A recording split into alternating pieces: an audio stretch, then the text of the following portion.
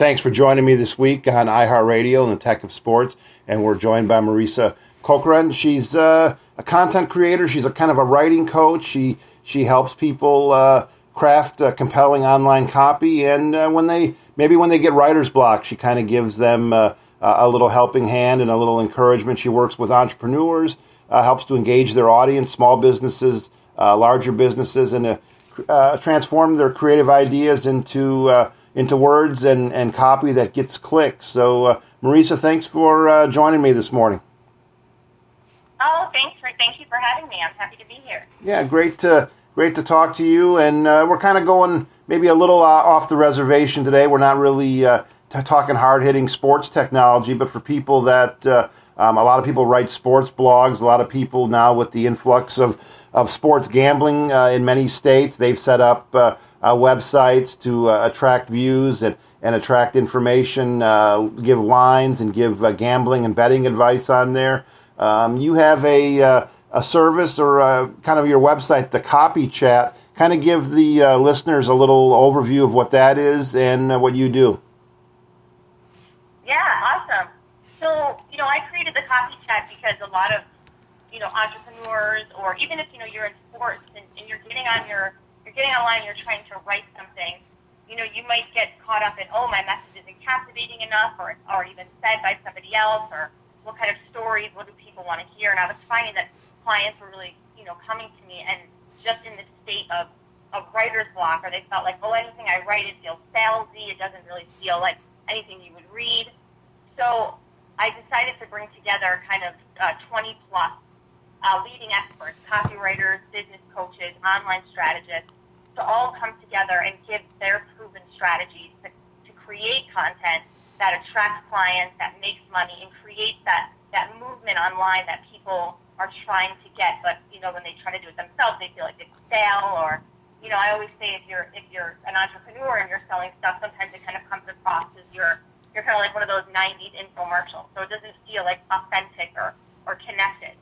So, I brought these interviews together, and each interview covers an aspect. So whether it's social media, it's SEO, it's blogs, it's websites, each episode's about, 30 minutes. And on the other side of it, I think no matter what you listen to, you'll come out with at least one tip that you could apply to your writing. And so it's been really, really cool to hear people come back and say, oh, wow, I feel like I have, I don't feel that writer's block anymore. I feel like so-and-so gave me this tip, and now I can go and implement it. Because I feel like when you go online, you read a lot of strategy, but there's not a lot of ways to implement it into your own writing. And that's what I really wanted to do, was to make sure that people walked away being able to implement something right away. Yeah, it's easy to put words on paper or type words in, but to have those words mean something and to be of interest to your target audience is really another thing. So Marisa, we'll go through some of the things you talk about here. A lot of information on the Copy Chat. So the first thing I want to talk about is email. And I know some people maybe don't think email's relevant anymore. I get 400 to 700 emails a day, mostly junk. So, I mean, how can you still is it still possible to use email to reach somebody or to pique somebody's interest?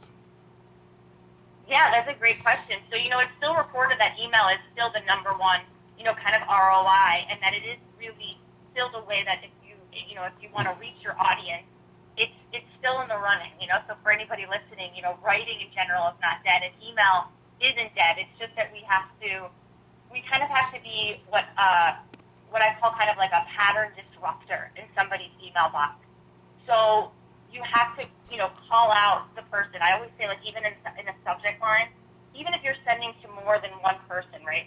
You always have to act like you are writing to one person, even if the email maybe is being sent to, your email list or even 5 people. You always have to act like you're writing to one person, so that when the person who's reading it, they feel that it's meant for them. They don't feel kind of like that spammy quality. And even in your subject line, I would say your subject line is the most important part, because that's how the email gets read, right? You just said I have 400 emails coming through my inbox. Well, how do you know which ones you're going to read? It depends. It's the subject line. So I say, you don't be afraid to use someone's name in the subject line. They say emojis can help you get your emails open. I wouldn't say every email you send has an emoji because some people, feel like, oh, that doesn't feel professional. But I would say once in a while that becomes a pattern disruptor.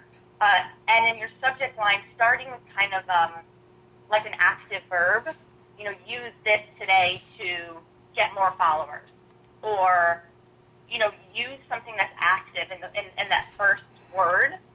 And then you can also try other things like how to get more. Let's say if I said use this today to get more followers, maybe there's another one that says how to get more followers with this tip. Make it so that it would be something that someone would want to open, as opposed to something they're going to scroll by, if that makes sense. Yeah, definitely. That works for me a lot of times when I see maybe they mention something personal to me or something that's important to me, and that will help get my attention. We're with Marisa Corcoran. She's the Copy Chat, thecopychat.com. Great advice for writers and for people that aren't writers, maybe helping get their point across. So, Marisa, the next thing I want to just touch on, social media. Again, something that's important, but maybe a lot of people use it in the wrong way. Yeah, for sure. So, one of our experts on the Copy Chat, she's a Facebook group expert and social media expert in general. Her name is Christina Jandali, and one of the things that she was talking about that I think is important is that a lot of times we get caught up in the what she calls the engagement bubble. So people think, because we kind of had this rise of like influencers, right? Like these online influencers that are kind of like taking selfies and posting stuff. And so you see, they get all these likes and they get all these comments. So that must be what I need. I need likes and I need comments. But when you get caught up in the engagement bubble and it doesn't move your audience to take the next step. So what I would say is, if you're writing a social media post, where can you add what we kind of call a CTA, or a call to action? How can you lead them to take the next step with you? Whether it's to read a blog. So let's say, I know you work with sports. If somebody wants to get somebody to go over and read a blog they've written about, baseball or something, don't give it all away in the post. Maybe if there's going to be 5 or 6 tips about, this season in baseball, like what to expect, maybe instead you give maybe 2 of the tips in the social media post, and then to say, okay, to read the rest, go here, and give them that call to action to go to your blog, if that makes sense. No. And making sure that they're taking the next step with you. Oh, if you want to, I created a sheet checklist for the game, and then in order for them to get that checklist, they have to leave the social media post and go over to your website, and now they're signed up for your email list to get that checklist. So now you just gained a new person on your email list who's more likely to read you, because now they're going to see you in your inbox. So I'd say don't get caught in the engagement bubble. Figure out every post, what's my call to action here? And sometimes it might be engagement, and that's okay. Sometimes you might just want to get people to comment so that you can see who's reading you and who's into what you have to say. But make sure that you're taking it away from the platform, because we forget that Facebook and Instagram and Twitter, we're just renting space there. So if those platforms went away tomorrow, a lot of people wouldn't have a way to reach their audience, which is why your email list is so important, and why I go back and say email isn't dead. No, that makes perfect sense. You're building engagement, and you're also building a rapport with your audience, I think, as well too. So maybe 2 other things here that are popular or add a little value to posts or to articles. Use of videos in posts or in blogs or articles you're writing, and then also maybe offering what you mentioned, offering a webinar. I think that's been a boom for a lot of people. It puts you in the position of the expert and kind of gives you control over maybe what content is talked about or what content reaches the audience. So just talk briefly about use of a video, and is it a good idea to put on a webinar when you have something to say? Yeah, so both of those things are a yes, a must, a 100%.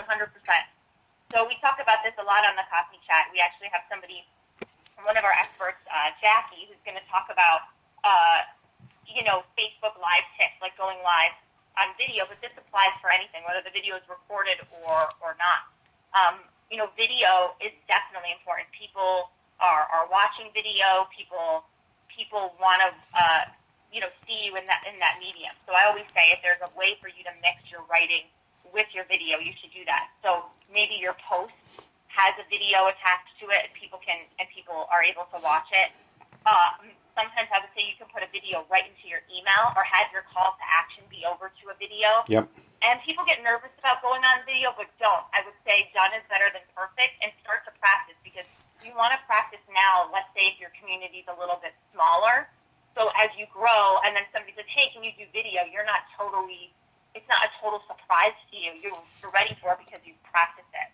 So I would say Facebook Live is a great way to do that. If you have tips you want to talk about, or you want to analyze something, or you want to get yourself out there, I would say start on Facebook Live. That's a great way to do that. And then you can always save those videos and use them and upload them if you need them. So video is a must.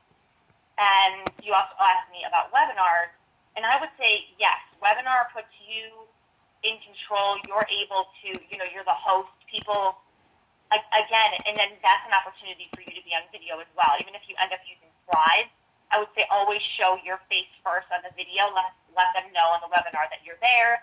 A lot of people will do recorded webinars, pre-recorded, and I get why they might do that. They might be at that stage, but I would say if you're starting out, or even if you're still trying to build your community, show up live and answer questions at the end of the webinar, because again, you are creating that kind of human-to-human connection.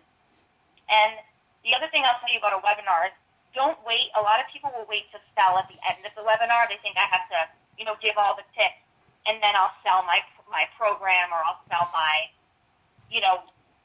whatever, my course or whatever. I would say take like a commercial break in the middle of the webinar and let them know that how you can help them by selling in the middle, and then mention it again in the end. And we talk about this on the Coffee Chat. There's a whole episode, a whole interview devoted to webinars.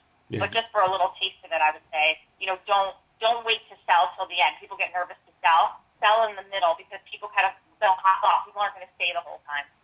Yeah, good advice. Especially use of video in sports is really key, as evidenced by all the replays and all the highlight shows on, and also a webinar. Puts you in the position of the expert and the leader, and hopefully the people are listening to your unique voice, and just great advice there with putting what you're plugging in there in the middle and the end. A lot of people don't make it to the end, maybe it's a time constraint or something, so you want to make sure you reach that. So Marissa, where can people go to find out more about you, about the Copy Chat, and any last minute bits of advice? Yeah, well, you can find me at marisacorcoran.com, so it's just my name.com, that's my website. And the Copy Chat is thecopychat.com. And yeah, the Copy Chat's still running, which is great, so people can hop on and still listen. This week we're doing SEO, which is really, really great for people to listen into. All those video tips will be this week as well, which again, like you said, is really, really great for sports. And I would say kind of my last tip, going back to the video, is making sure that you hook people right away in the beginning. So even if you're writing an email or you're doing the video, think about what are those first few lines. Because, as humans, we have less attention span than goldfish. Goldfish have 9 seconds, and we have 8 seconds attention span. And then on your phone, which is what most people are looking at, your mobile, it gets flashed in half 4 seconds. Wow. So always think, if you're, well, I know, right? Real science, by the way, you can look this up. But so you think about, just go up that 4-second mark, you're on your phone. What's the first thing or the first hook in my video or in my email or in my post that's going to get somebody to read the next line? All you have to do is get them to read the next line. So what's that first thing has to be in the video? And what's the in the line? And if you think back about, you were saying like recaps and sports and stuff, they hook you right away if you think about it, right? They get you. You know exactly they're going to show you the highlight, and the first thing they say is usually what hooks you in for the rest of it. Yeah, the first thing they say is usually Tiger Woods or LeBron James. They mention the biggest names in sports, and that's that kind of piques your interest right away there. So yeah. Yeah, and now you want to know. Like what does Tiger do? What's LeBron? Yeah, and now you're into it because it's recognizable. You can wrap your brain around those, and also it creates an image because you know who those people are. So you're invested. You already there's an emotional connection you're drawing forth from the person. So, Great. Yes, sure. Great information, Marisa. Thanks for coming on. I invite everybody to visit thecopychat.com. Lots of great advice there and great content there. And let's hope people have that attention span longer than 8 seconds, Marisa, and they listen to this entire podcast. So thanks for coming on. Thank you for having me. I appreciate it. Sure. Thanks very much.